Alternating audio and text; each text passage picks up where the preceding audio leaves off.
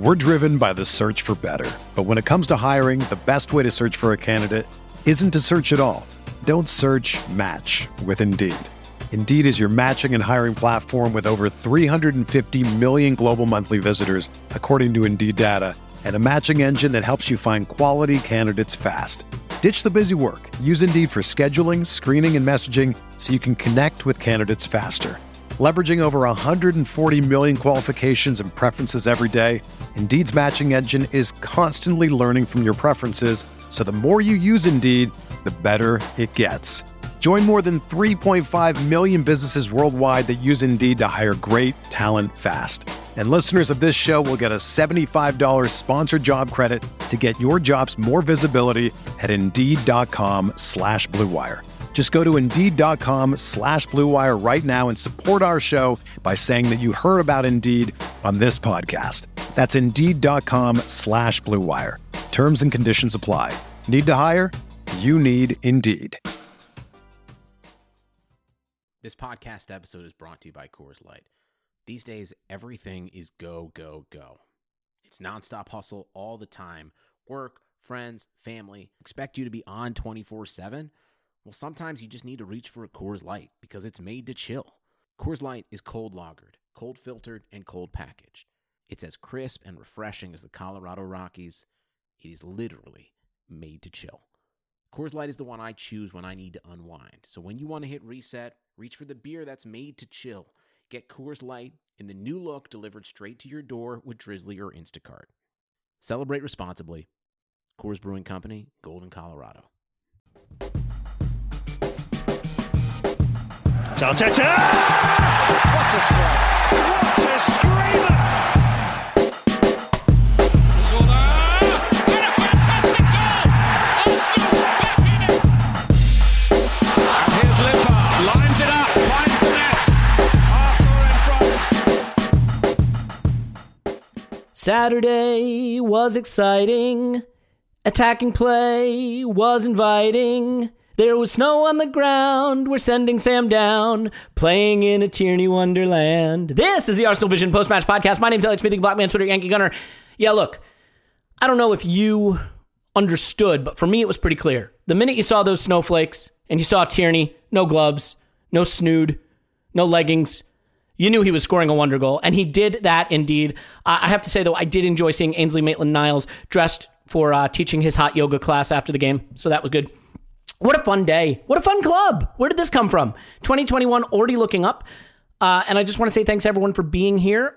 We've got so much happening this month. Clive and I will be doing our first Transfer Rumor Pod for patrons this week. We have a Smith Rowe retrospective. You say, how can it be a retrospective? Because we're going to examine his time at Huddersfield, understand that a little better with a special guest. So that's coming up. Lots of good stuff coming up. But right now, what is coming up is hopefully a great pod about a great win. And here to talk about it with me is Paul. You can find him on Twitter at Pause My Pants. Hello, Pause. Woohoo! And Clive, you can find him on Twitter at ClivePFC. Hello, Clive. Hello, hello. And Tim, you can find him on Twitter at Storberto. Hello, Tim. Hello there. Tim, good New Year. I assume, you know, a big dinner with friends out at the restaurant and then clubbing till dawn, something like that? Yeah? Everyone? Tim? Did you go dinner and clubbing, I assume? No. No dinner, no clubbing. Absolutely nothing. Clive, I assumed I was working on my video. Yeah, well, we know that. Paul leads a sad life in a video studio, making videos of sinking Sam Allardyce talking to horses neighing. You should check that out on Twitter. Clive, I assume, jetted off to Ibiza, clubbing all night, and then back to London for maybe like a breakfast cocktail. Yeah. I mean, lockdown life. Really quiet. Yeah. Just simple. Yeah. Go for a walk, come back home, start drinking and eating. That's the life I'm leading. Yeah. I did obviously the Concorde to Paris, partied there, Concorde back, and then just, back to regular life. So no, none of us did any of that. We all sat home, did nothing, stared at the wall. The walls we've been staring at for a long time. But you know what? We did get to watch some exciting attacking football. By the way, guys, this is me trying to do that friendly banter waffle stuff that Arsblog and Gutterblog do at the beginning of their podcast, and I don't know if you guys are just perplexed by why I'm doing it. Actually Yeah, no, the difference is Andrew actually likes his guest. Yeah, no, that is a substantial difference. I mean, the lack of animosity and antipathy between the participants is a crucial part of it. But like the just total lack of give and take here is suddenly making me realize that we have nothing between one another other than just discussing football, and I'm quite heartbroken about it. Thankfully, the football is worth discussing. Tim, anything else you want to add to that wordy intro that you did? No. Great. Super. Alrighty then. Well, I did stuff, all right? You did Mind your stuff. own business. Great. Let me just ask, because this would make me feel a hell of a lot better about what just happened. Can you guys actually hear me at all? Or is this one of those situations where my internet is so bad you're not trying to be rude to me, you just can't hear me? It's going okay because, like, I can hear about half the words and Clive hears the other half, and then we message in the chat and put it together. Yeah, and that's all we need, really. We only hear half what you say, and we answer our own questions anyway, so just get on with it. Touche.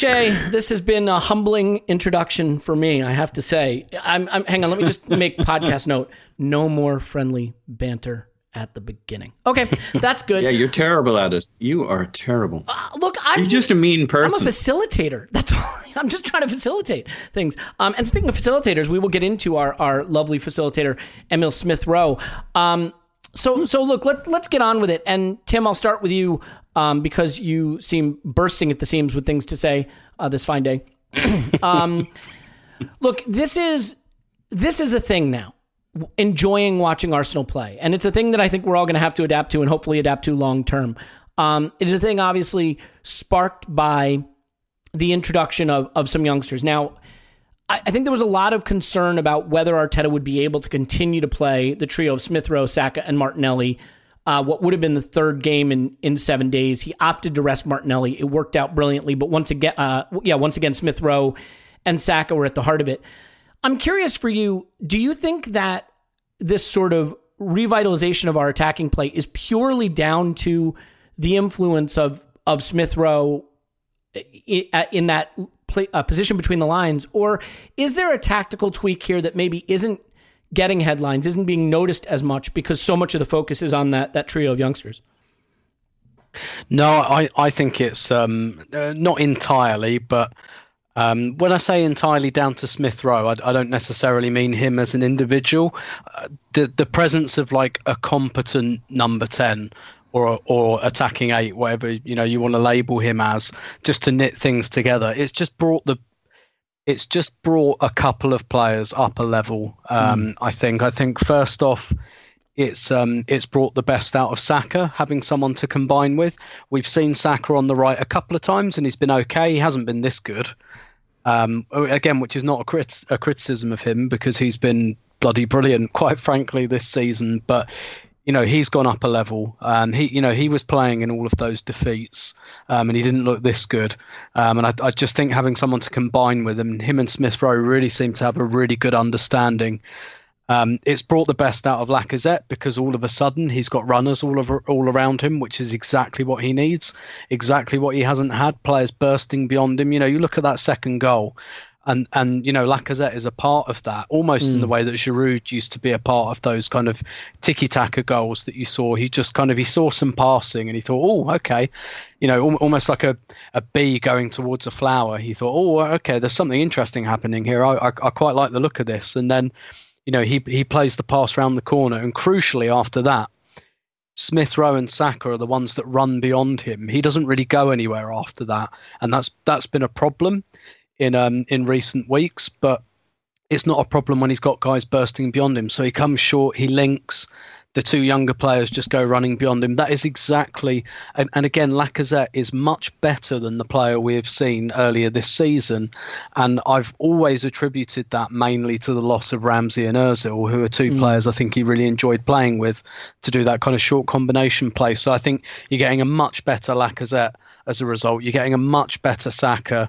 And then in midfield, he's only played one of the games. I thought Ceballos looked much better, as I suspected he would, with the presence of a number 10 ahead of him, because Ceballos is that guy that sits between two different spokes of the wheel.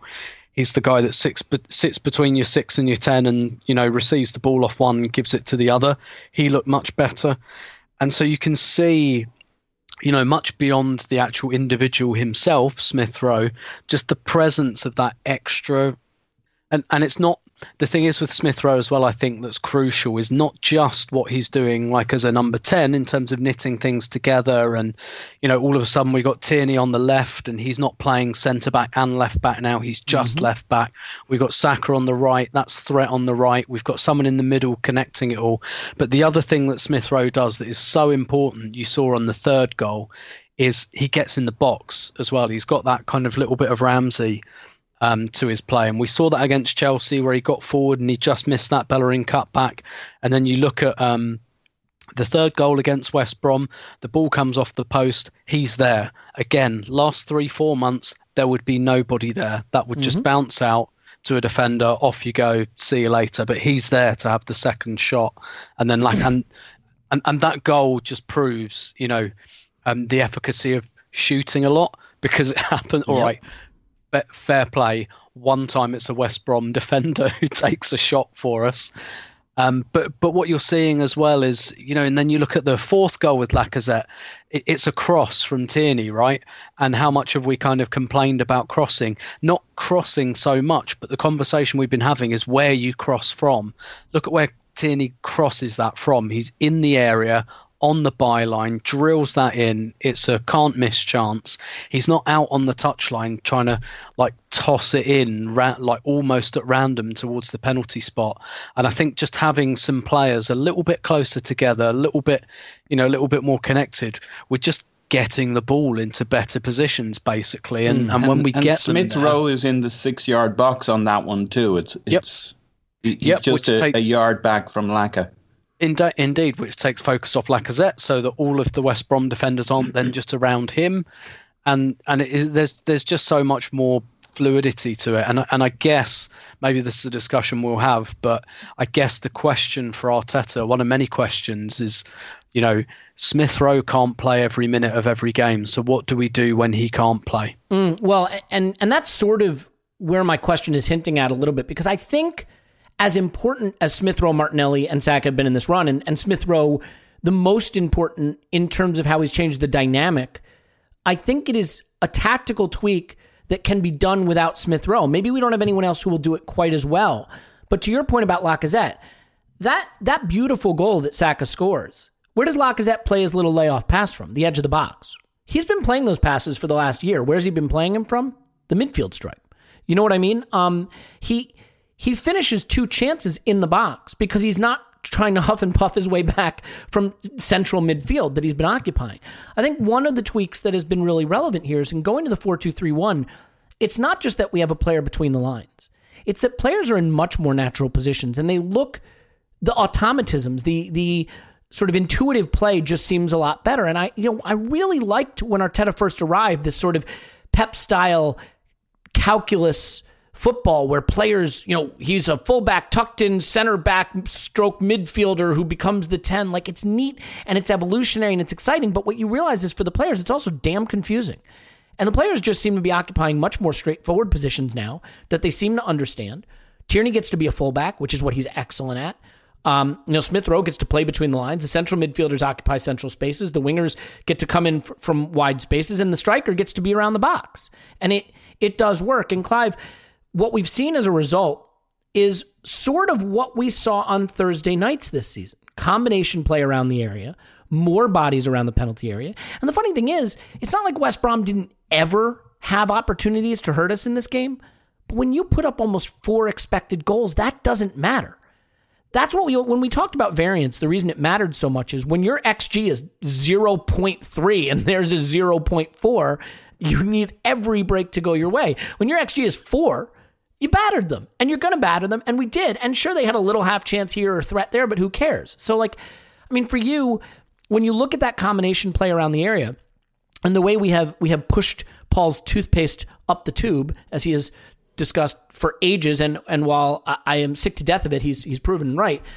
Do you think that the tactical tweak, as much as the personnel tweak, is a big part of it, and that it can be reproduced even when we have to maybe use other personnel to get it done?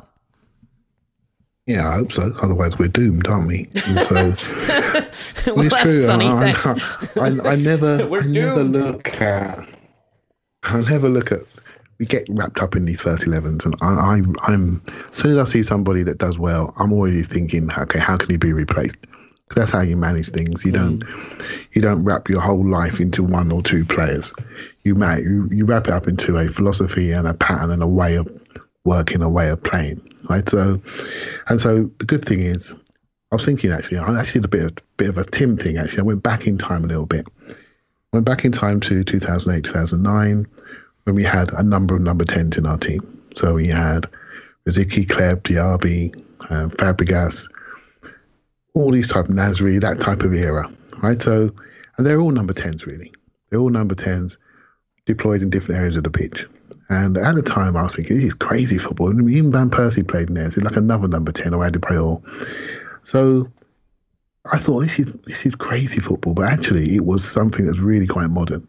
Because what you developed was a pattern of play that was really replicated by rotation, by movement, by switching positions, taking each other's positions, but really intelligence on the football.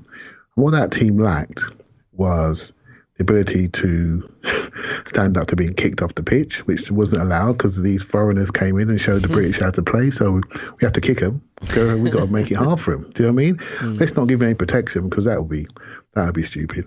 What else that team lacked was a little bit of a defensive strategy. So there wasn't the big emphasis on pressing, wasn't a big emphasis on counter-fouling as there is today. Imagine those players today with today's modern defensive strategy tactics.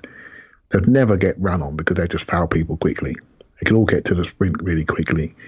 And so it'd be really interesting to watch that team in this era.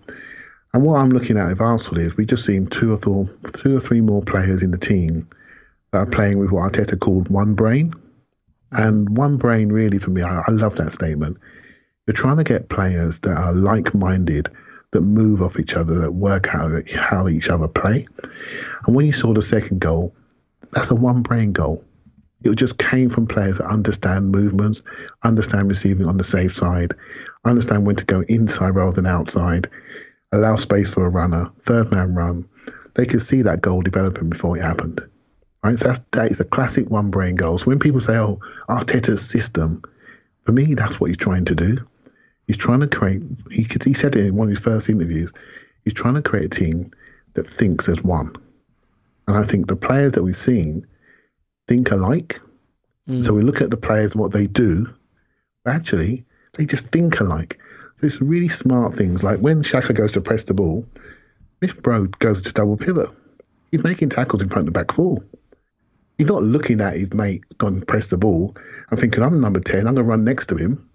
He'd know, I'm going to go back and fill in for him. Yeah. That's one brain. That's smart football. And I think we overemphasize. I look at it differently. Like, obviously, I look at it from a repeatability perspective rather than what have I just seen. So I'm thinking, when I see these movements, these can be repeated. When I see it's linked with certain players, we'll probably go into that later in the week, Elliot, but I'm really excited by it because these are intelligent footballers. And so when I was moaning about us being dumb, I just wanted to look back at some of the dumb football we played. That must have been fun. Dumb. I mean, that doesn't sound like a fun way to spend your day, but be my guest. It's just like when you see it and you're watching the screen, no, don't turn that way. Oh my God, you've turned that way. Oh no, you've gone backwards. Why you go backwards? I think there are one or two things that have really been quite quickly. Obviously, the additions of the young players, great.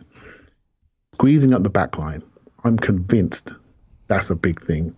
Making sure we pass forward. We saw the Chelsea game where we passed forward. We saw the first half of the Brighton game when we reverted back to type and how we looked. Because straight away people are not moving because they don't when the ball's coming. And we move back to the certainty of passing forward sharply, following your pass against West Brom. Suddenly we look connected. Suddenly we have passing options. Simple principles put in place and held in place. And also held in place by the players to say, I'm not accepting that backward pass it forward. Because now we can trust you. He's coming. He's coming from our back players holding. It's coming from our centre mid like Xhaka. It's coming. I can move. I can drop in. I can go and support. I can go and connect. My run will not be wasted. Then we look connected. Yeah. Right? And we've got people giving us the examples. They're leading by examples. And the people that are leading by examples are not the ones we thought it would be. And that's been the surprise for me. But the philosophy is here. Now it's about adding to it, tweaking a few positions, getting rid of some idiots and the stupid ones, and adding some more brains.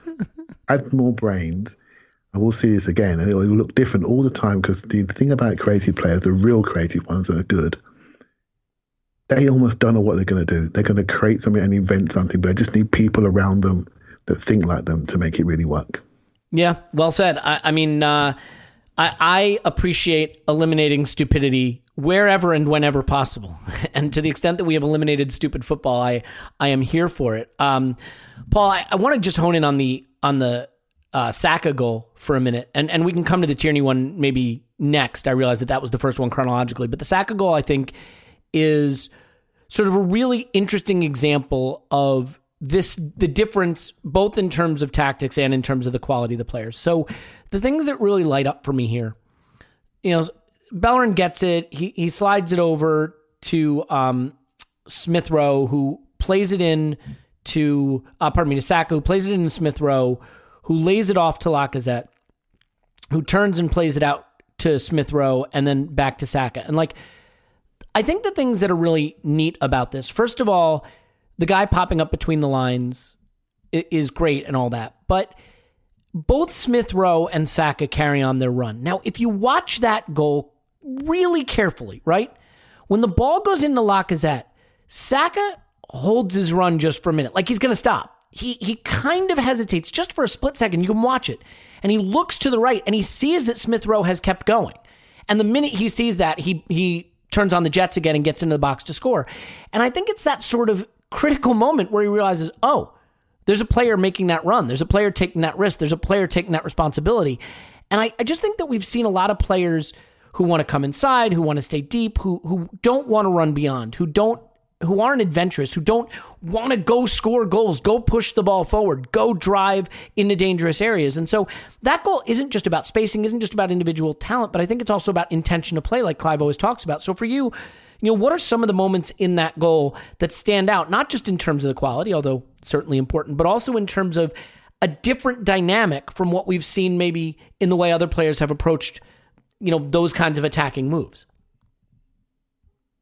Yeah, so the first thing that struck me after the goal was that this was kind of a return to we're better than you football. This was kind of football on speed. And there's just a moment. Bellerin does this nothing pass to Smith Rowe, who first time again, immediately around the corner, knocks it to Saka, who flicks it to Laka. And Laka's pass is not to be underestimated. It's by far the most technical of all the passes in the connection. Everything else is just speed and automatism and kind of ESP mind reading.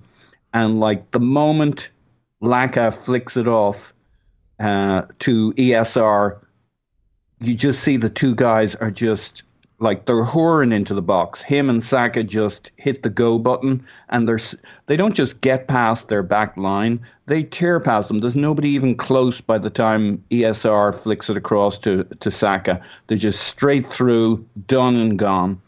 And it's like, whoa, they're working at a speed twice kind of what anything on the West Brom side can come up with, twice anything we've seen for so long. And that stuff just creeps into the game. You have the Ceballos on 15 minutes does that no-look round the corner pass over the top to Saka, where he knows he's going to make that run. People know that the other guy's going to make the run now. And so it's that understanding that it's go time. The pass comes, you go for it. And they tried a couple of other things before that didn't quite come off, but nearly did. And that's just those guys get close enough to each other. You get the overload with Smith Rowe, Bellerin, Laka, and Saka, and it's like who's flicking it to who, and then we go.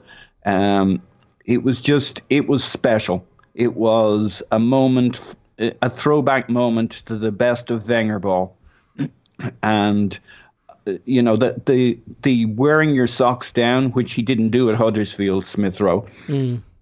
but he's doing here, is a statement, I think, that there's no point in trying to kick me. My feet won't be there. I mean, he jumps, like, people are still hacking at him. He just jumps over the tackles. You know, if he gets fouled at the moment, it's because he wants the foul or because you've bodied him. But, you know, he's got that Grealish thing of, I'm putting my socks down. I want you to come at me. Saka has it too.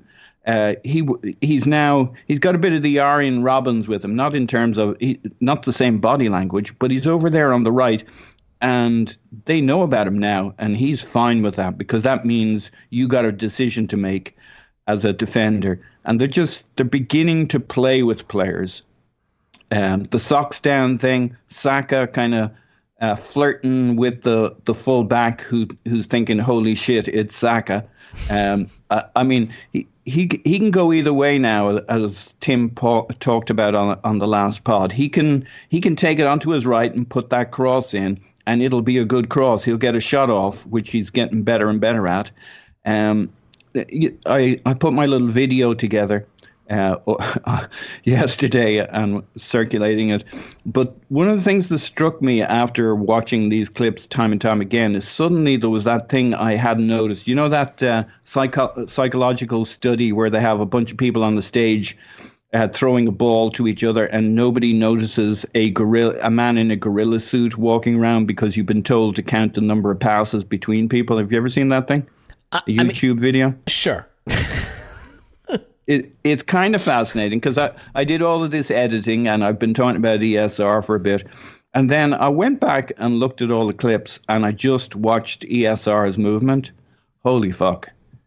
He's so good. He's so... it's a terrible, unfair comparison to make because I've talked about the Ramsey thing, and I think there really is a lot of that Ramsey about him, the flicks and then the tearing into the box, into the 6-yard box. I have him down as our fourth man because he'll always be one of the four men, but he's actually often the second, third, sometimes first into the box. He just pours in there.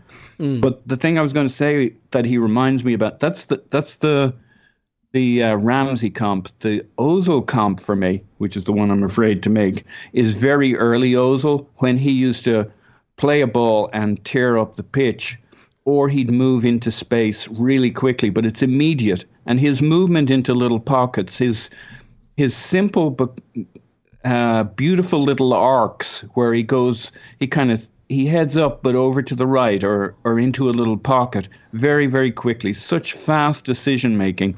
If you watch the video I put out for any reason, the best reason is just watch ESR's movement and where he goes.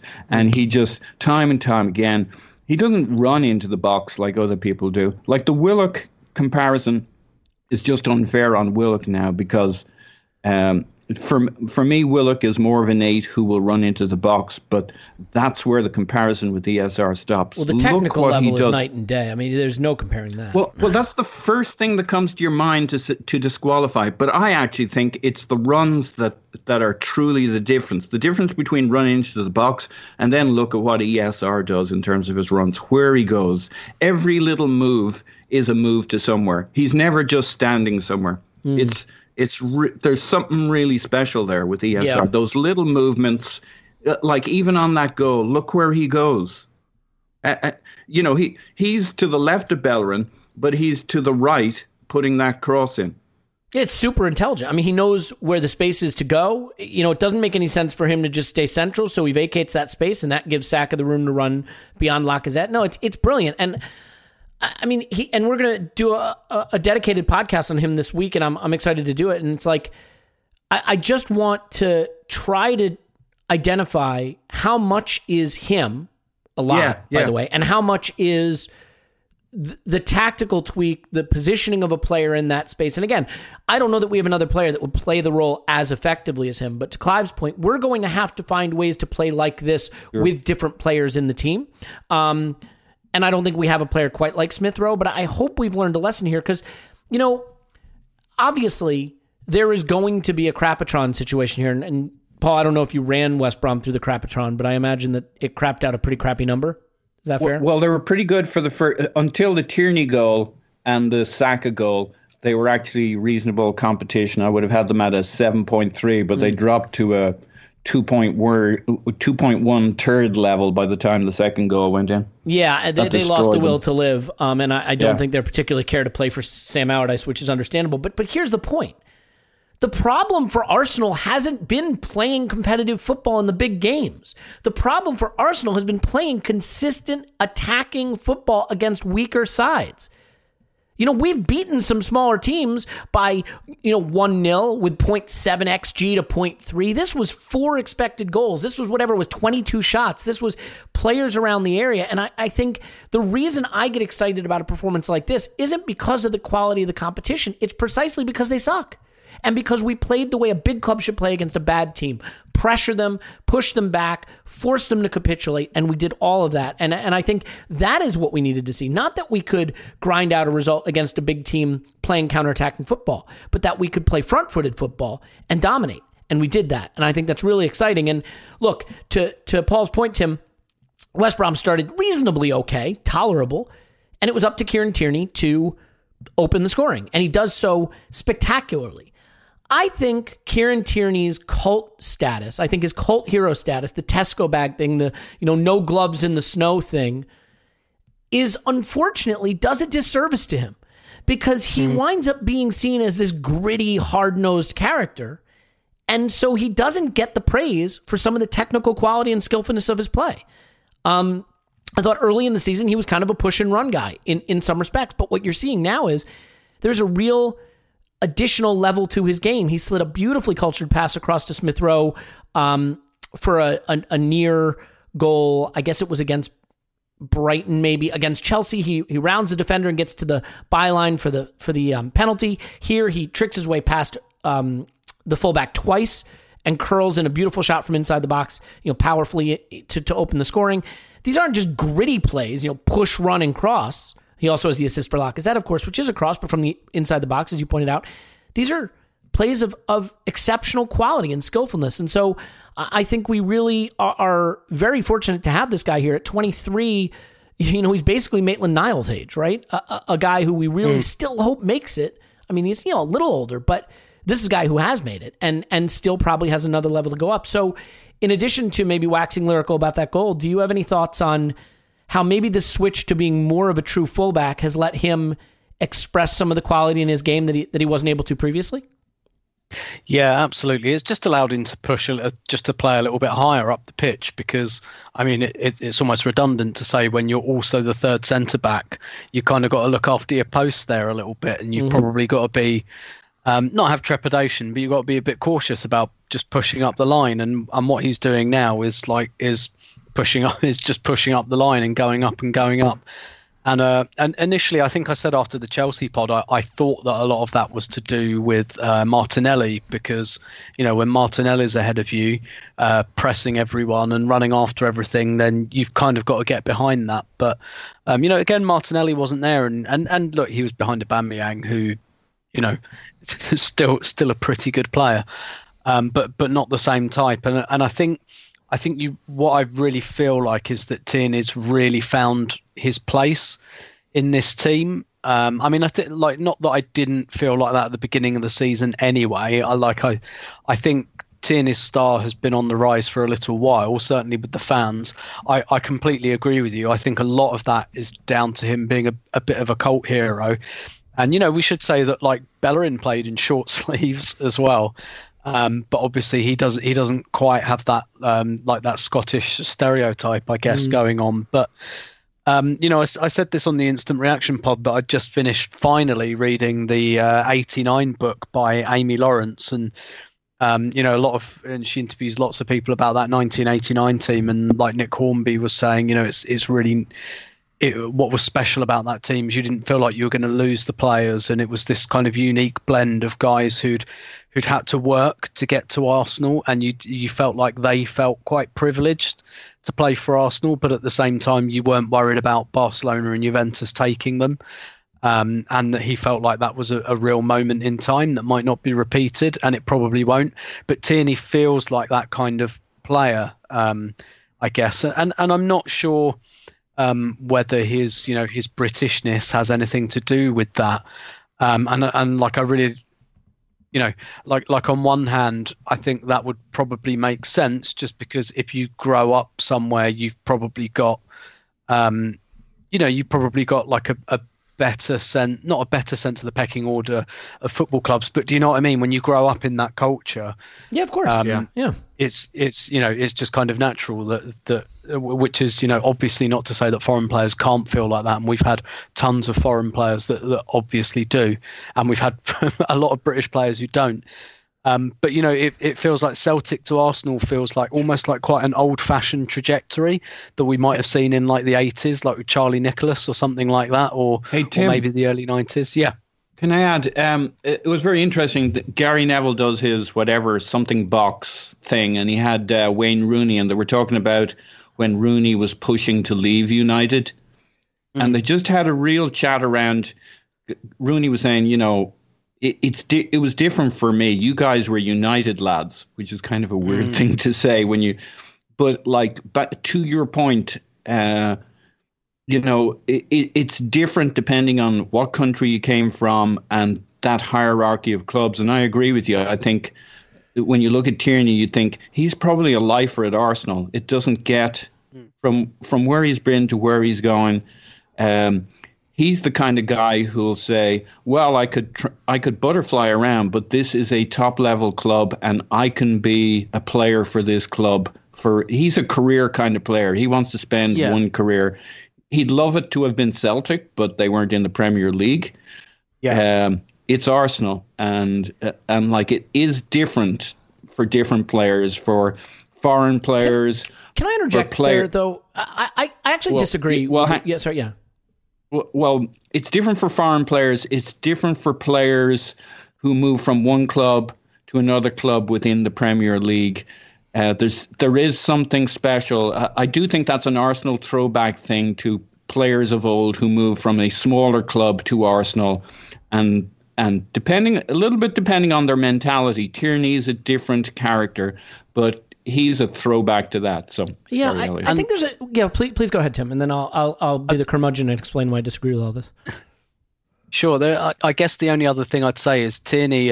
It's a nice balance, actually. On one hand, I must admit I had some doubts about buying a player from Celtic because the Scottish League is not what it was, to say the least. And I was thinking, if we'd bought a left back from maybe, I don't know, Olympiacos or, that, because that's the kind of level that the Scottish League is at now. Would we have doubts about his ability to adapt? But what you do get when you buy a player from a club like that is you buy a player from a club who's used to winning, who's used to attacking teams and pushing teams back from fullback.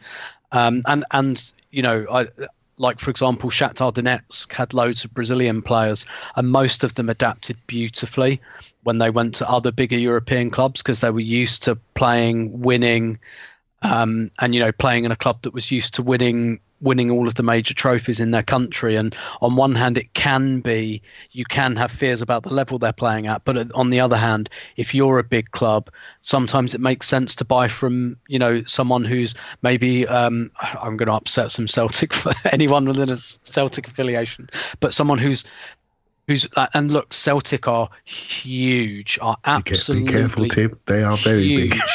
Yes, yeah, no, they are. Like, in a modern context, they are a big club in the Scottish League, and times have changed. But in terms of like their support and their size, they are enormous because they are not just a Scottish club. They have the whole Irish connection as well, and Celtic and Rangers.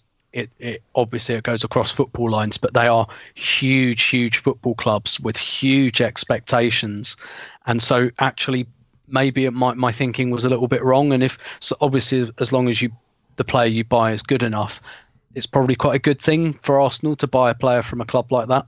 Yeah, I mean, to be clear, like, he came from the biggest club in his country, a massive club, to one of the top 5 or 6 clubs in England. I mean, is it different from going to Valencia from Celtic? Valencia is bigger than Celtic in a modern context. They're not a bigger club. Arsenal's a bigger club than Celtic in my view. But like, I don't know. But I think the thing that I want to challenge... Look at Madrid and Barca, right?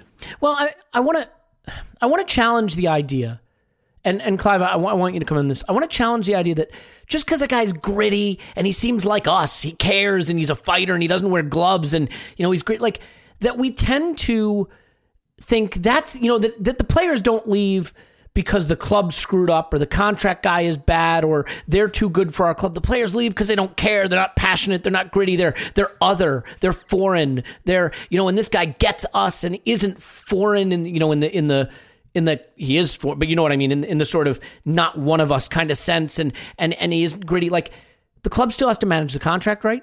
The club still has to match his ambition. If the player continues on this trajectory, if he looks, he's 23, if at 25 he's playing even better than this, and he's one of the best fullbacks in England, and he's scoring goals and creating assists and cutting out counterattacks, and we haven't managed the contract right, or the club hasn't pulled itself out of this mire, I don't think we can rely on his grit and caring and not wearing gloves in the snow, keeping him here. And I just want to be careful that the tropes of culture and personality don't lead us to think that the club still doesn't have to manage a situation right now. I don't want to drag this down. It's so exciting that we have this guy and what he means. And Tim, I am fully on board with cult hero status kind of guy, that he can be that guy.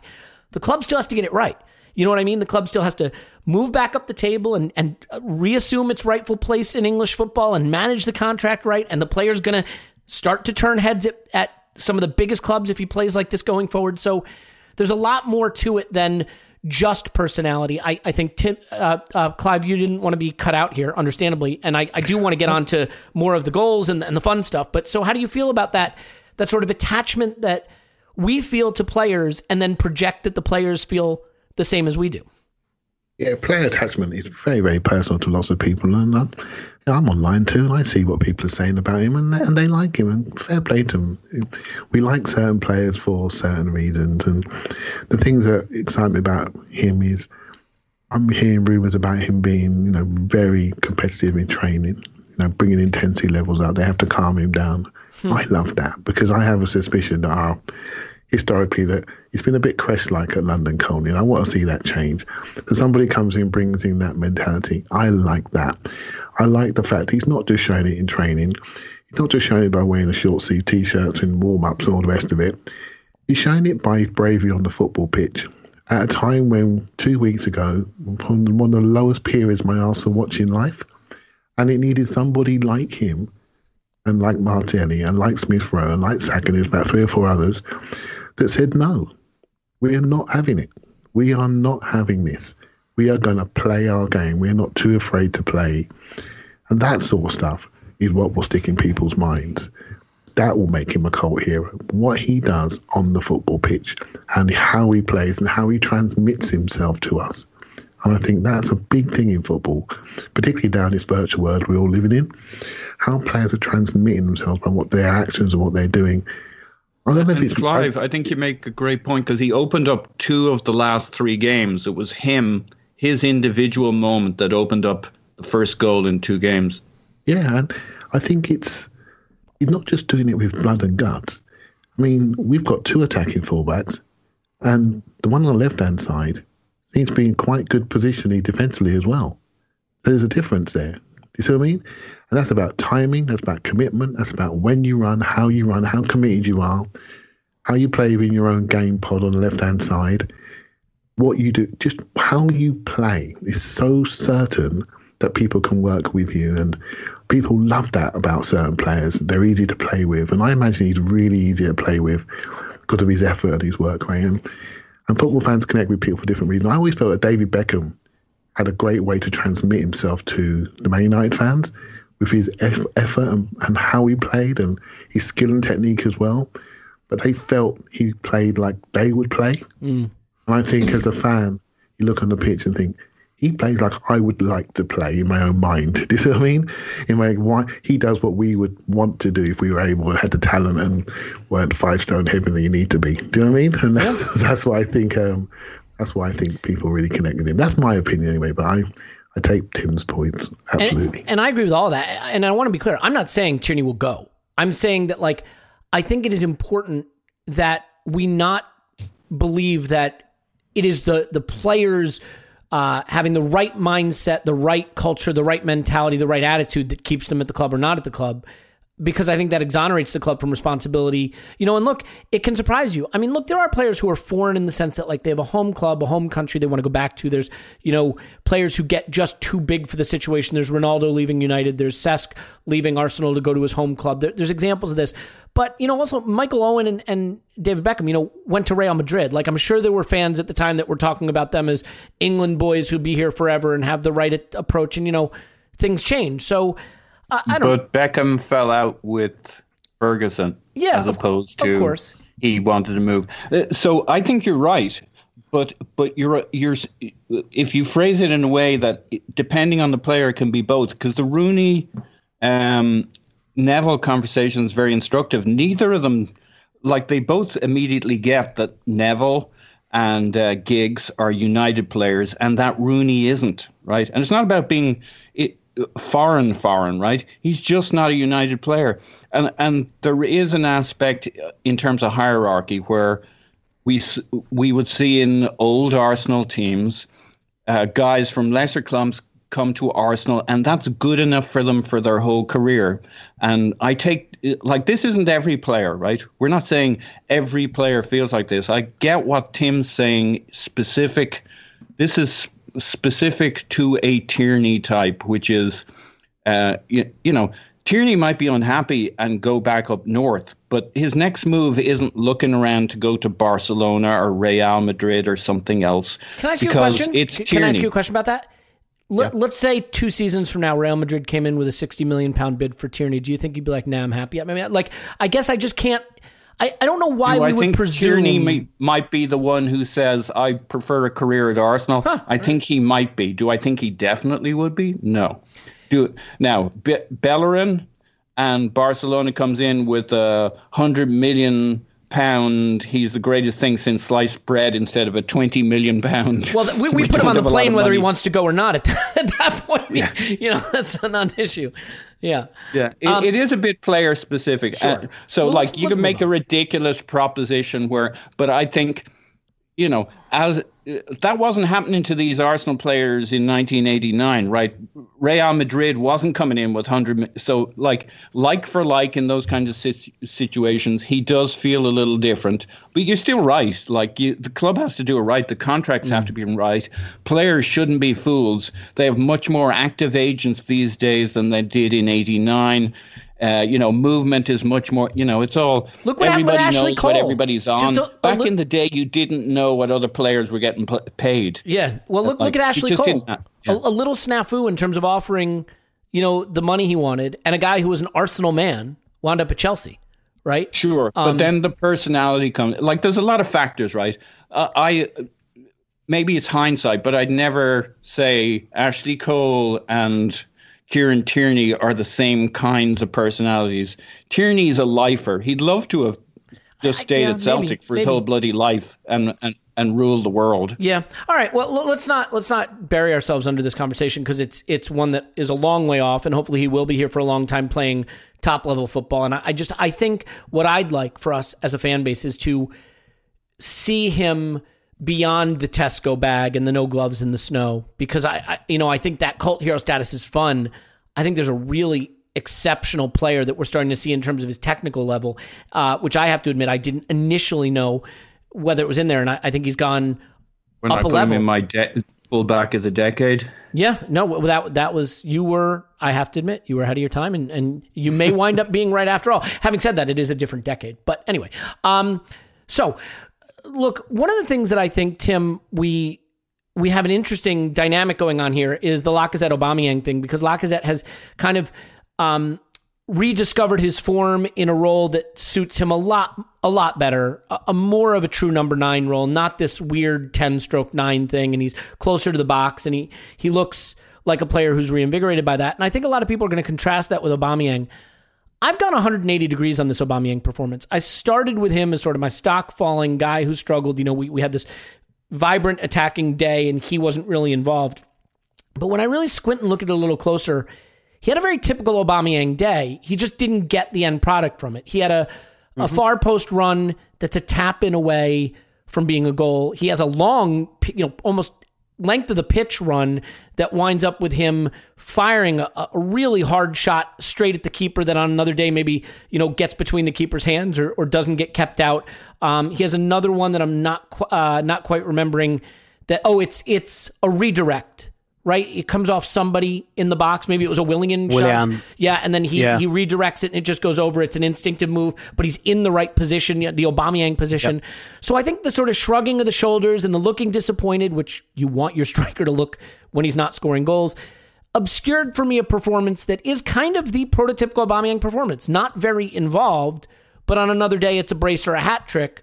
So, and he sets up the Tierney cross for Lacazette's fourth goal. That's Aubameyang who does the run up the pitch and passes it out to Tierney. Yeah, so while I don't want to say, hey, vintage Aubameyang, he's back, I think I've come around from the idea that this was another in a string of worrying Aubameyang performances to saying this is closer to what you expect his contribution to be like. So where on that spectrum do you fall in terms of wasn't involved enough, disappointing, or sort of closer to what an Aubameyang performance should look like? I thought that was a completely typical Aubameyang performance, just without a goal. Mm-hmm.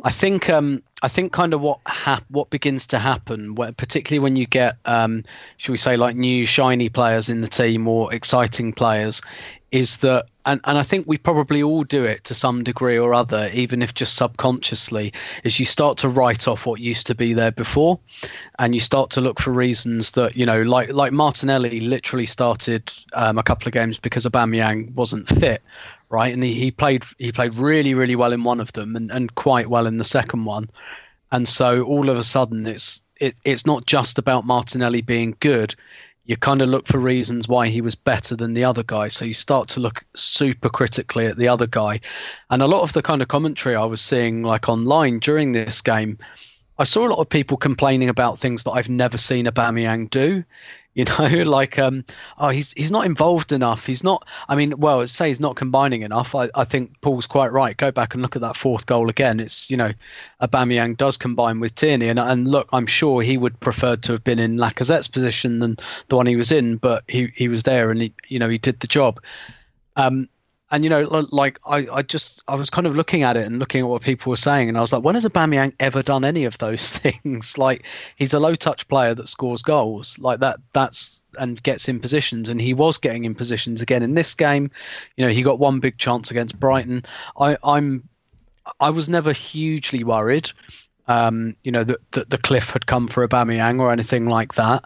I thought there were reasons for his form so far, and I think there have been real green shoots as the team has played better. That said, that there are some questions that Arteta's going to be thinking about probably as we speak. We've already gone into the can Aubameyang and Martinelli play in the same team one already, but the other one, Elliot, you kind of prefaced in your question to me is Lacazette a better fit here than Aubameyang? We all know who the better player is, but if you put Martinelli on the left and Saka on the right, and Smith Rowe number 10, is Lacazette because Lacazette comes short and combines, and he can do that because Martinelli will run in behind, Smith Rowe will run in behind, Saka, like they will all run in behind him. Two of them will run in behind him, one will come and combine with him. The balance of that front four arguably looks better. Now, I think it's probably a bit early to say that, and we should acknowledge how fucking unbelievably quickly things change. If I'd have told you, Elliot, 3 weeks ago that we'd be having a discussion about whether Lacazette is a better fit for our front four because Smith Rowe's come in for 3 games and our embarrassment of riches. Exactly, yeah, because like Smith Rowe, who we all knew the talent of, but perhaps doubted the physical prowess has come in for 3 games and absolutely bossed it, and Saka has been playing on the right and has looked an absolute looked even better. Like, all of these things were unforeseeable a couple of weeks ago, so I'm not ready to say yep, Lacazette's better, get thee gone Aubameyang. And look, the fact is, going back to the conversation we had at the beginning of the podcast, we're going to need all of them. Like, we're going to need to figure out a way not just to play a front four, but how we're going to have like 7 or 8 players who can play on the front four on any one game. And that's why I think the Newcastle game's so interesting, because I think we'll see Willian and Pepe again. Maybe we'll see Nketiah up front. And then that's like, is that the come down, or is that actually we've seen the way here. We've seen a way that the football should be played. Do they get the confidence boost? And I think we'll see some things in that Newcastle game that will perhaps give us, a little bit of clarity. But ultimately, in 2 to 3 weeks, how these things go, particularly when you do when you do 2 podcasts about every single 6 game. podcasts. Yeah, you get very meta and very micro, and you start to understand how quickly things change and how quickly conversations move on. If the next game was not Newcastle in the FA Cup, though, and let's say it was a Premier League game, I think the question is maybe on pause, because both Aubameyang and Martinelli are feeling their way back from injuries, different injuries, but at the moment, for the next maybe the next couple of games, you can afford to rotate that position and say it's due to their fitness and that you're looking after them. But sooner or later, this question is going to crop up again. And I think the answer for Arteta is to try and find a way that, 7, like someone like Pepe, for example, how can he contribute? How can he slot into this team? How does Willian slot back into this team? Because whether we like it or not, that's who we've got. Those are the things that Arteta, I hope and think, is probably thinking about. I think he's probably thinking, okay, this front four works for now, because teams haven't seen it before. They've seen it now. And, the next time they play together, the next set of opponents is going to be a little bit wiser, and they might not allow that second goal to happen again. And so we'll have to find answers to that, and that might include rotation and things like that. So for me, it's great that we found, at least for now, a front four that seems to work together. It's about finding other combinations as well. Yeah, this is where I think, unfortunately, sometimes the club should guide selection decisions in a way. That's probably not right, but what I mean is, so Tim, Aubameyang is the present. We are committed to him in a very expensive way for 3 years. Martinelli is the future. We hopefully will be committed to him for a very long time at a very high level. Lacazette is the past, in that I can't imagine we're going to give him a new contract. I mean, look, I think the guy has done a brilliant job to raise his level, but we can't be giving him another contract. It's just not the right thing for this club to do at this point. So at that level, would you say that, like, that situation, the fact that we're very invested in Aubameyang succeeding for a few seasons with us, and very invested in Martinelli developing and succeeding with us, means that there's an incentive to try to make that group work more than there is an incentive for Lacazette to work? Now, of course, you don't want to do that at the expense of winning football games, but if it's a close call, that probably weighs into the decision-making, you would think, right? Yeah, absolutely. And that's why, like, I've said this Aubameyang and Martinelli thing a lot of times, but I don't think it's impossible. And I think he has to find a way, because there is just no way that we can have one of those players on the bench, at least not for another kind of 2 seasons or so. Like, Martinelli is not the kind of talent who, in my view, needs... It's not one of those where you're like, oh, maybe you can rotate and bring him in slowly. Like, 10 Martinelli starts this season, 15... No, just play him. He's a star. Yeah, exactly. Exactly. Martinelli, Saka, these are play them, guys, and play them now. Like, they're ready. It's fine. The only question is physical, really. It's not to do with their kind of ability at all. So we have to find a way for Aubameyang and Martinelli to work together. And for me, that way is very much about playing Martinelli off the left, Aubameyang up front, save his legs, have Martinelli chasing back, looking at, protecting fullbacks and stuff like that, and they can dovetail, they can move inside and outside each other. The fact that they like to occupy the same space, to me, that's not so much of a problem, because, oh no, now we've got 2 players in front of the goal. Shit. That's not a problem. That is absolutely not a problem to have 2 players who like attacking the box. That's that's good. It's better than having one. Yeah. The issue is more, and I think it's easy to work on their movements and things like that. I think that can come quite easily. It's more the fact that they're low touch. I think that's the thing you've got to crack at. That means playing 2 high touch players with them, and we know that Saka is going to be one of those. Fine, solved. It's looking like Smith Rowe could be another. So let's find more players like that. Yeah, and you say, look, Saka, Willian, and ESR look like they will be the future and players that we have to invest heavily in and start to really make the foundation of the first team. But because of the contract we've given out to Aubameyang, you almost have to put him into that group as a guy who's got to work. It has to work. And I think that could help Willian as well if his role is simplified, because he's a guy who's kind of out on the right, but we're asking him to drift into the centre and stuff like that. No, if you've got like Martinelli and Aubameyang kind of left centre forward, Willian can do his Willian thing that he has always done, which is hug that right touchline and fucking stay there. That is all he has ever done his whole career. I've got no idea why we thought he should do something different. But if you've got Martinelli, Aubameyang, Tierney over on that left-hand side, then Willian can just... He doesn't have to try and do 2 jobs at once. He can do his drop the shoulder, get the ball in. And you know what? When he gets the ball in, we got 2 players who want to attack the ball. So I think it could help him too. Alternatively, you could get Willian a Duolingo account to learn Chinese and hope that they're still buying expensive players. But, I've heard it both ways. Yeah, I mean, I have to give you credit, Tim, because you're right. Like, finding a way to make Willian work is a good thing. I just don't know that there's a lot of appetite for people right now being sympathetic to that idea. And, look, I mean, Lacazette had a ridiculous 1.77 expected goals in this game, which is bananas. But, like, Aubameyang had 0.85. Like, if you do that every game, you're right among the absolute best strikers in football. And I realize that's not how those statistics are meant to work. But it's the point that, like, he did the Aubameyang stuff just without the goal. Clive, since Willian came up, let's talk about this. I mean, when it was time to make the switch, it was Willian that comes on and not Pepe. And, I think that this was a thing that for a lot of people was really discouraging. I don't know that I cared because I wasn't going to let anything ruin my enjoyment of 4-0 over Sam Allardyce on a day when we played our best attacking football of the season and probably the best half we've had since Arteta got here. So no, I was thrilled regardless. And he had a shot on target, his second of the season. So let's give credit where it's due.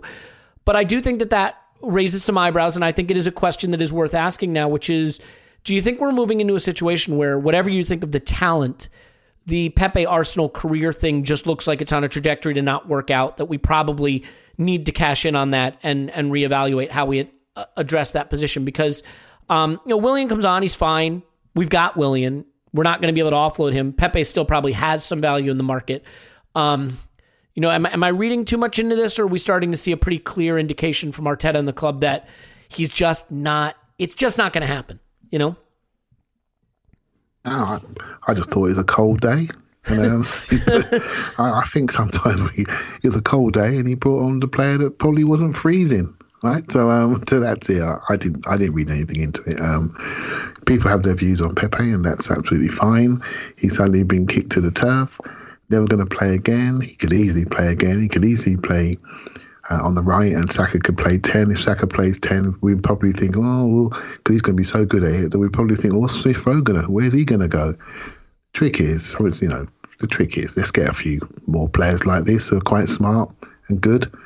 You look at Man City yesterday, I don't think anybody watched it. They got loads of these players. Mahrez came off the bench. They got Ferran Torres that wasn't in the squad. They've got Bernardo Silva, Foden, De Bruyne. Smart, intelligent, attacking midfielders. Sterling, loads.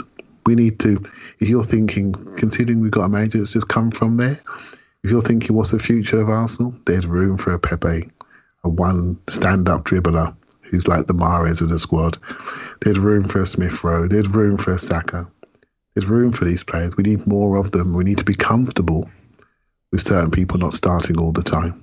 Because the last couple of weeks, look at Bellerin has a couple of weeks off, look much better for it. Much better for a couple of games off. Tobias, who I'm not really a super fan of, look much better after having a couple of games sitting down. We've got to get comfortable with it, because that's the modern game, isn't it? And the modern game is you play every 3 days, and you can't do it with 1-11. And so what we need to be thinking about is, what types do we need? what types of players, and those players that can take the ball on back foot, half turn, can travel both ways. When we lose the ball, they can counter press. They can do that. Now Pepe is maybe one that sticks out a little bit because he's very individual, not always clean, but can do some magical things. We just don't know when they're coming. A bit like Mahrez. He doesn't play every week for City. Doesn't play every week. Sterling had to make his game a lot more solid, a lot more defensively minded, so he could be playing every week. That wasn't always the case with Liverpool and then his early days at Man City. He had to go and earn it. And will Pepe make it? I'm not so sure. I'm generally 50-50, but I hope he does because his talent and things that he can do are significant. And again, we just forget people very, very quickly. And Willian, I'm less enamoured with, just due to the age, we spoke about Tierney transmitting certain things to us. Willian does not transmit things to me that make me think I'll give you the benefit of the doubt. Do you know what I mean? So that's the one that bothers me a little bit. And if you think we just don't do that deal, and you're watching the emergence of Saka and Smith Rowe 3 months later, you think yourself, crikey, somebody at the club's thinking, did we need to do that? Really has come that quickly. But Martinelli's only just come back in. So you look at it all and you think, actually, no one could maybe see Smith Rowe's ascension to being so quick. Martinelli we knew about. He seems to have come back in good shape. So it's a gamble, right? But you don't take a 3-year gamble when you've got that amount of talent in your club. And these guys are not secrets to the club. They know all about them. But you can never quite tell when they're going to hit development-wise. I sent out a tweet before the game about Smith Rowe's, trying to compare him to Conor Gallagher, who played for West Brom. And Conor Gallagher was in the under-17 team, and he was probably ahead of Smith Rowe. He went away to Swansea last year on loan, did really, really well, and ends up at West Brom on loan. I'm thinking you've had more probably game time than Smith Rowe. And bang, Smith Rowe ate him at the weekend. Much better player.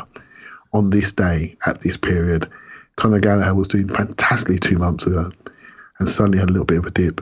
It's very difficult for the club to work this out and to work out who's going to be in the team, who's going to stay in the team. So for me, I look at player types. I said what I said earlier. Let's get some more smart footballers who are good, that work in a certain work ethic.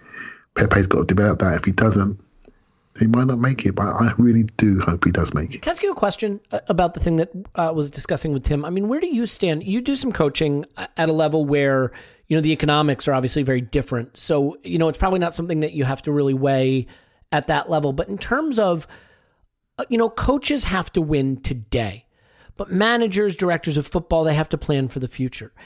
What do you think that right balance is of selecting teams based on what you're trying to build for the future? In the sense that, realistically, we kind of need Aubameyang to play more than Lacazette because of what we've committed to economically. Martinelli, Saka, Smith Rowe, they have to play because of the future.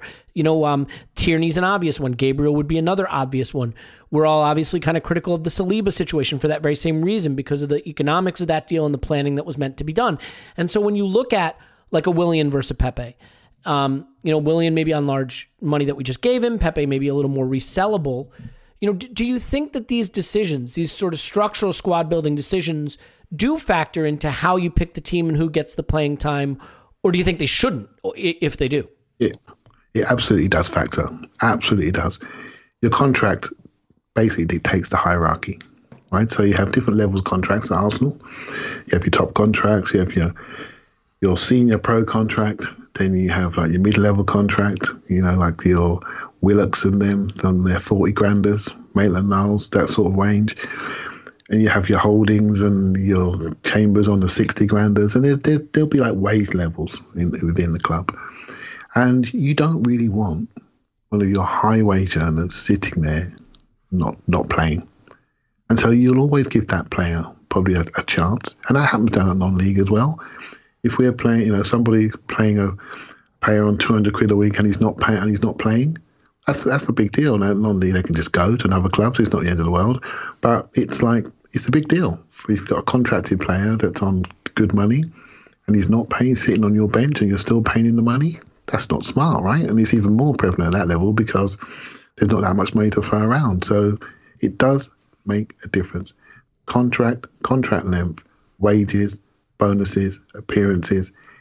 These are the unseen stuff that really does drive the hierarchy in the dressing room. So when you make a decision on somebody, you better be really thinking about it smartly. You better make sure you're giving that person a chance. So you can say, I played him for 5 games. He did nothing for me. You know what I mean? It literally is like that. Yeah, maybe not at Arsenal, Clive, but like I can imagine at Chelsea, for example, like if Lampard wasn't picking Timo Werner, he's going to get a call from Roman Abramovich being like, hey, I paid a lot of money for this guy. Why is he not in your team? Whereas at Arsenal, I'm not sure who would make that call. You might get a call from Adidas, for example. You know, good you point. might get a call from from an agent. This is the world of football. It really is. How you walk through the door empowers you. It actually empowers you. You often hear me say the thing, watch the video when David Luiz joined Arsenal. Watch it, and you will see all you need to see about how empowered he felt. You know, walking into our club thinking he can run the show. There are things that happen behind the scenes with agents, with sponsorships, with deals, with companies, with clauses, appearance money, goals, bonuses, win bonuses. Trust me, there's a whole new world out there, a whole new world. And the club manages out on a day-to-day basis, And it does make some of the selections to us feel a bit weird, but there are other drivers behind it. I'm not saying that happens with Arsenal, but you say it does happen. And when you're looking to exit somebody, sometimes you need to play them to exit them. You need to, or sometimes you just need to show them, to say back to people, to say, look, you've played, here's your data, you haven't quite done it. We need to move you, start looking for something. There are so many different ways and styles of moving with behind the scenes, if you see what I mean. I'm not going to say this is what Arsenal are doing, but I just want to make it clear there's a lot that goes into selection and keeping players, and contracts are a massive part of that, and they define someone's solidity within the hierarchy of a dressing room. And only when a player like Smith Rowe comes along and literally rips the shirt off someone's back, that's what you got to do when you're a young player. Do exactly what he's done. I'm coming in and I'm ripping the shirt off somebody's back, and you've got to make adjustments for me now. And that's your dream as a young player, doing exactly what Smith Rowe's doing. Yeah, I mean, if you think of the players almost like a stock market in a way, right? Like you have your cost, your sunk cost, how much money, what your acquisition cost was, what your cost average is for owning them.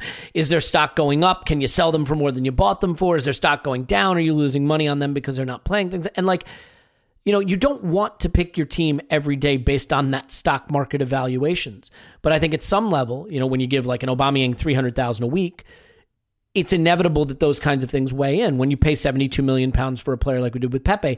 Now, I think in that case, like a Pepe, because it was Raul's deal and it's a deal that's a little bit shady as it's been dug into, and like there may be extenuating circumstances there, but like with a Willian, especially if Arteta had if he was involved in the pursuit of Willian, and there's disputed accounts of that, but if he was, you have a much harder time saying to ownership, hey, I'm not playing this guy we just gave a big contract to late in his career who I wanted because he stinks. Like, so all of these things become a complication. Now, as great as things have been, Paul, I think the area where we could still see improvement is midfield, because I think a lot of this has been happening not because of midfield, but in spite of midfield.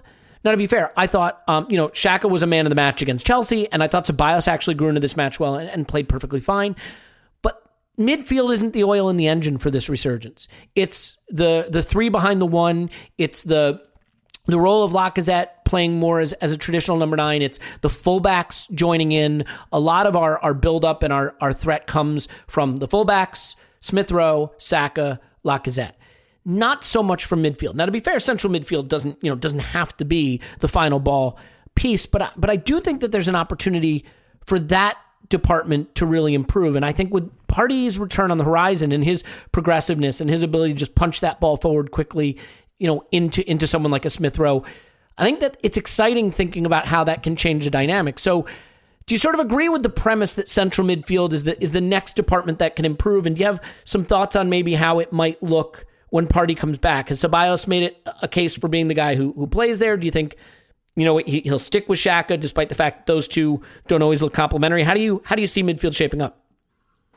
Yes, in terms of the area where we can really pick up. I don't have any deep thoughts on this except Partey good, 4 legs bad. No, that's not quite right. Partey good, right? And I think like we've seen Partey and what's the name of that other midfielder? Oh yeah, El Neni. We've seen those two guys playing good.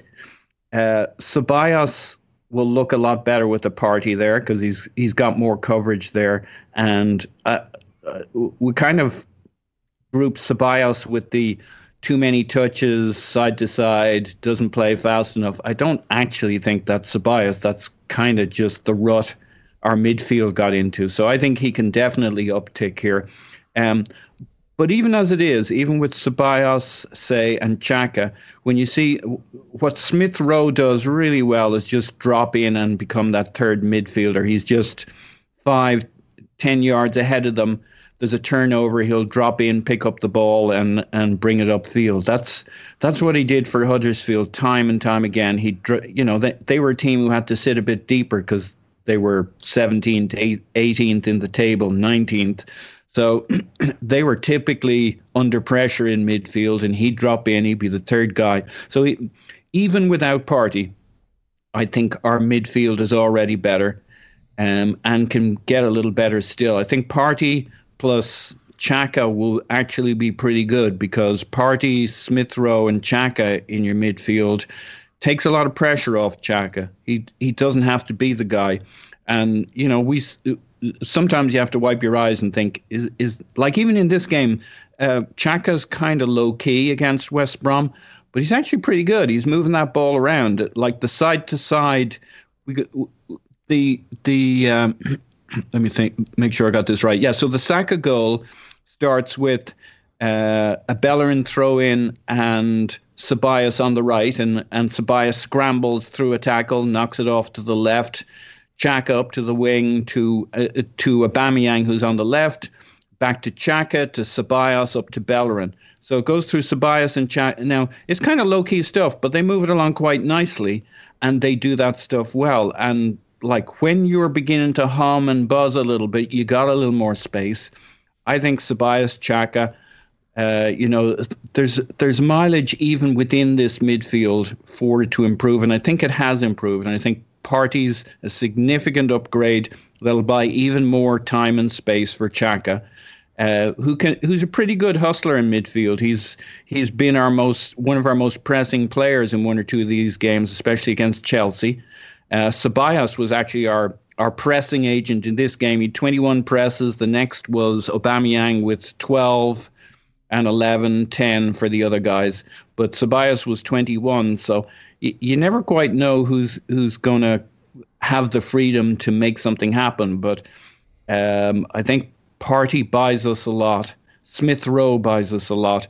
And we're already beginning to see some of that. So I think our midfields, if Smith Rowe keeps playing at this level, and that's a question mark, but this is what he did at Huddersfield from what I could see of it. So it's not just 3 games. This is like go and look at. There's a 9-minute highlights of Smith Rowe at Huddersfield. Go and have a look at it. It's just back to back. He only started 13 games for them, and yet this thing is just full of like 3-4 second clips of him doing exactly what you've seen him do for us in the last 3 games. This is who he is. I pray. Well, I mean, Clive, Tim, I have a question for you, but I want to let Clive in just for a second because I know you have a strong thought about what happens when Partey and Xhaka play together, or at least you've talked about it in the past. Do you think it's important to kind of get Xhaka out of the lineup when Partey comes back so he can take the role of being the central figure in the midfield, the hub that everything flows through? Because when we've seen them play together, and I realize we're talking about a very small sample size, but it's tended to leave Xhaka with the role of being the primary distributor. Yeah, the way we use the second person in a double pivot can vary. Sometimes Nelly drops it on the right-hand side to make the back 3. Xhaka's dropping to the left-hand side to make the back 3. If Xhaka does the left-hand side back 3 thing, Partey needs to be in the middle of the pitch. He just sees the game really well, and he goes and engages more often, and he can obviously do more things when the ball arrives at him. So he's not just restricted to a pass off one foot. If the lanes are blocked, he can just run through the gap and then play the pass, and obviously we're moving forward. So for me, Partey will be that central player. If I'm signing for Arsenal, if I'm him, apart from the 2.5 times waist jump, I'm thinking I want to be central, and eventually the philosophy will probably move to a 4-3-3, although I'm not so sure. But if it does go to 4-3-3, then he's perfectly suited to the guy at the base, but could also play up on the right or left-hand side, so it doesn't really matter. So yeah, it's going to be interesting to see what happens, because Xhaka's he's a very dominant personality, and he wants everything to come through him, and I'm not sure he can defer like Elneny does and like Ceballos does on occasion. I'm just not sure if that's in him. I'd like to think it is. I've seen him play for Switzerland, and he has a very strong running Vieira lookalike playing with him. I've forgotten his name now, so apologies. Who plays in centre midfield with Zakaria? That's it. Zakaria, who plays in central midfield with him. And that's when I first saw those two together. I thought that's the future for Arsenal. It took about 4 years to get here, right? So, but Zakaria is not as good on the ball, in my opinion, as Partey is. He's not as creative. He's a strong running player that drives, covers, tackles. So yeah, it's gonna be. I'm just not sure how it's going to look. And my opinion is that we need a change in there eventually in the summer, and it should be Partey's midfield, and then we put people around him, which allow him to move this along into a different direction, and that's perfectly fine. You know, Xhaka's been here a fair long time. We all know what he is. We all know what he isn't. It's time to move on, and that should happen a lot more quickly on a number of players at Arsenal. But hey, we know the drill here, don't we? So there you go. Yeah, I couldn't agree more. Well, so then on that note, let's finish with this, Tim. It is the transfer window. It is your specialty, this topic. So I want to make sure to ask you about it. But all kidding aside, I mean, look, there's rumors Saliba going to Nice on loan, which I think makes sense. That's a situation that I think we botched, but whatever. I mean, him going to Nice seems fair. Some other players maybe going out, whether Reece Nelson, Joe Willock, I think makes sense in both cases. But the issue really centers around, I know we're looking apparently at Julian Brandt, we're looking at Emi Buendia, and the Buendia links seem to be the hottest links of all. This is a tricky situation for any club, right? Every single human being who knows anything about Arsenal 8 weeks ago would have said Arsenal need to target an attacking midfielder, a creative influence in the center of the park. In the summer, we went for Aouar, which obviously was sensible. We were linked with Szoboszlai, sensible. And now here comes Smith Rowe. You know, a 20-year-old guy with a big injury track record, but who looks to be a big, big talent, who is playing the way we would dream a player in that position would play so far in a small sample size. Where do you stand on the idea of going and getting a guy like Buendia? How you manage the expectation of the development of a player like Smith Rowe with the clear need to have a senior central attacking midfield type presence, another facilitator, another creator in the team, or maybe we don't have the clear need. Maybe it should all fall on Smith Rowe. I mean, how, we have made this mistake, right? We had Pepe and we bought Willian, and we moved Iwobi to presumably make room for Saka, but we bought Lacazette, then we bought Aubameyang, right? There are times when it seems you need to reinforce a position and go big to do that, and times when you worry it can block the paths of other players. So how does a club get this right? I think this is one of those tricky situations where, depending on your perspective, you could find a way to praise the club for its ambition or damn them for whatever you perceive the error to be. Do you have a sense of how you manage a tough situation like this? A young, injury-prone player that is impressing in an area that just 8 weeks ago would have clearly been prioritized as the most urgent area of need. Yeah, sure. So the first thing is your communication with the individual. I imagine in this scenario that would come from Edu. So let's say we're looking to buy that player. That's where your communication with the individual comes in, and you say, look, we are looking to buy someone in this area. That's because you're literally the only thing we have like this, and as a club we need a bit more than that. And obviously we're looking after your development as well. We're looking after your body. We're usually in the Europa League. Hopefully we'll be in the Europa League as a minimum next year again. There are plenty of games. And, there's games for everybody there. In terms of, so I think you just kind of explained that to him. And I still don't think 3 games is quite enough to go from, oh no, we're just gonna we're just gonna let you carry this. And we've done that with young players before, and it's pretty much never ended well. We've ruined their bodies, and that's been the end of it. And it's hurt the club as well. So I think you can have a mature conversation with the guy and say, look, we've shown you what we think of you. We played you against Chelsea when we hadn't won for 2 months. Like, we believe in you. And then we continue to play you afterwards, but you can't play every minute of every game. You know that, we know that. And look, you're at Arsenal.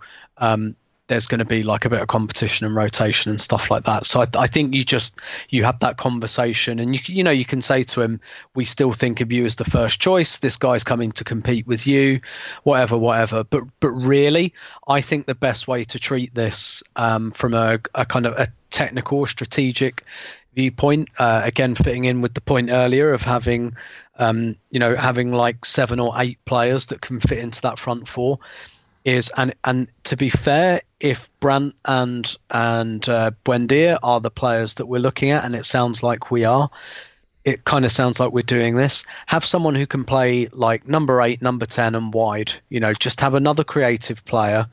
And I know Paul spoke about this on the Instant Reaction podcast as well. You need more than one.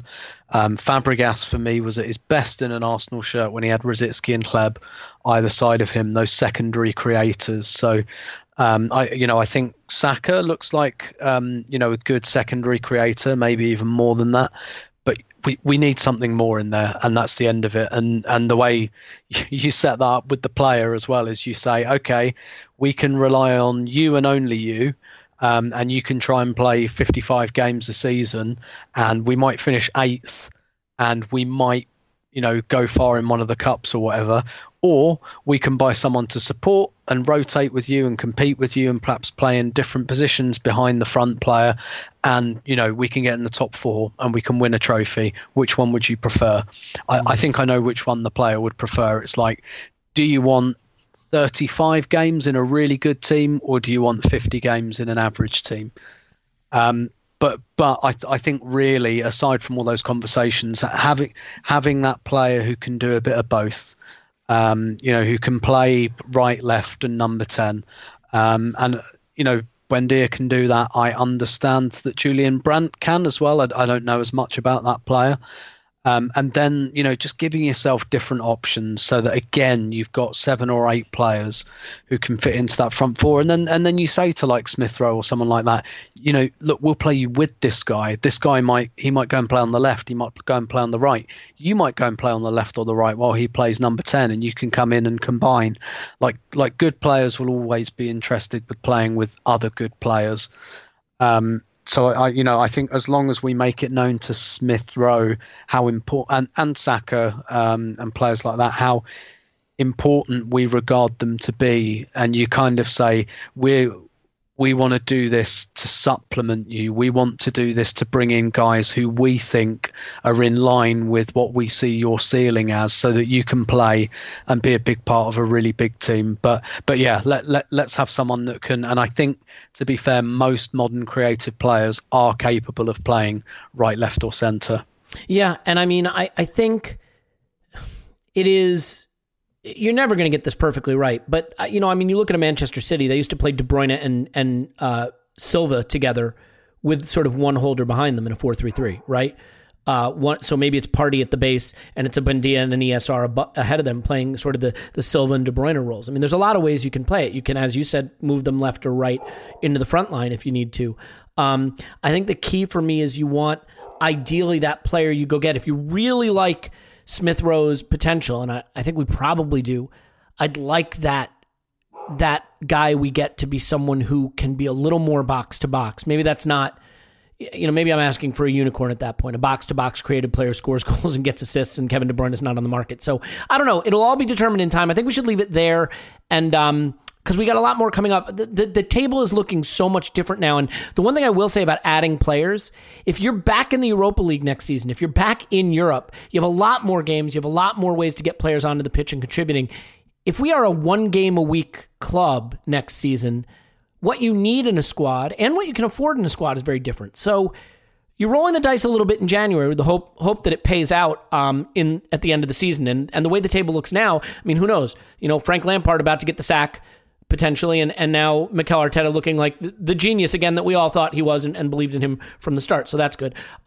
We have a lot more coming up. We'll have a feature on Smith Rowe tomorrow. We'll have a transfer pod on Wednesday. We'll have an analytics pod, I think, on Thursday, and then another pod for everybody on Friday. So a full week of content as we finally get a week off of Arsenal playing every 10 minutes. But we'll be doing a pod every 10 minutes. So one replaces the other. In any event, thanks, everybody. Paul's on Twitter, Pause My Pants. Thanks, Pause. No. All right. Tim's on Twitter. Roberto. Thanks, Tim. My pleasure as always. Clive's on Twitter. Clive PFC. Thanks, Clive. Thank you very much. Paul's on Twitter. Pause My Pants. Thanks, Pause. No. Still no. Woohoo! There we go. Got him in Woohoo! at the end. There it is. Apologies, I was in one of my feisty moods today. I assumed you. I was were sulking. Just, no. I assumed you were just recording a video. In any event, we love you. Thank you so much for being here. Happy 2021. Things looking up for the Arsenal. Hopefully, looking up for the Globe as well. Come on, Globe. Come on, you Blue Rock. And that's good. And so I guess it's Newcastle. Is that? Do we know when that is? Is it? It's a Saturday game at the Emirates. Is that Saturday, right? Yep, Saturday, 5:30. 5:30 Saturday for the FA Cup. The Arsenal Invitational begins in earnest against Newcastle on Saturday. So we look forward to that. We look forward to talking to you all week. Hope you're taking care of yourself. Hope you're doing well. I know the lockdowns are a little tricky for everybody, but we are here together and we love you. And we will talk to you after Arsenal 10, Newcastle 0.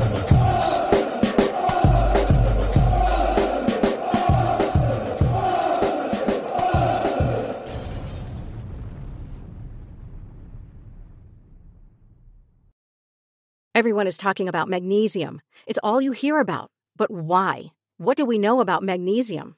Well, magnesium is the number one mineral that 75% of Americans are deficient in.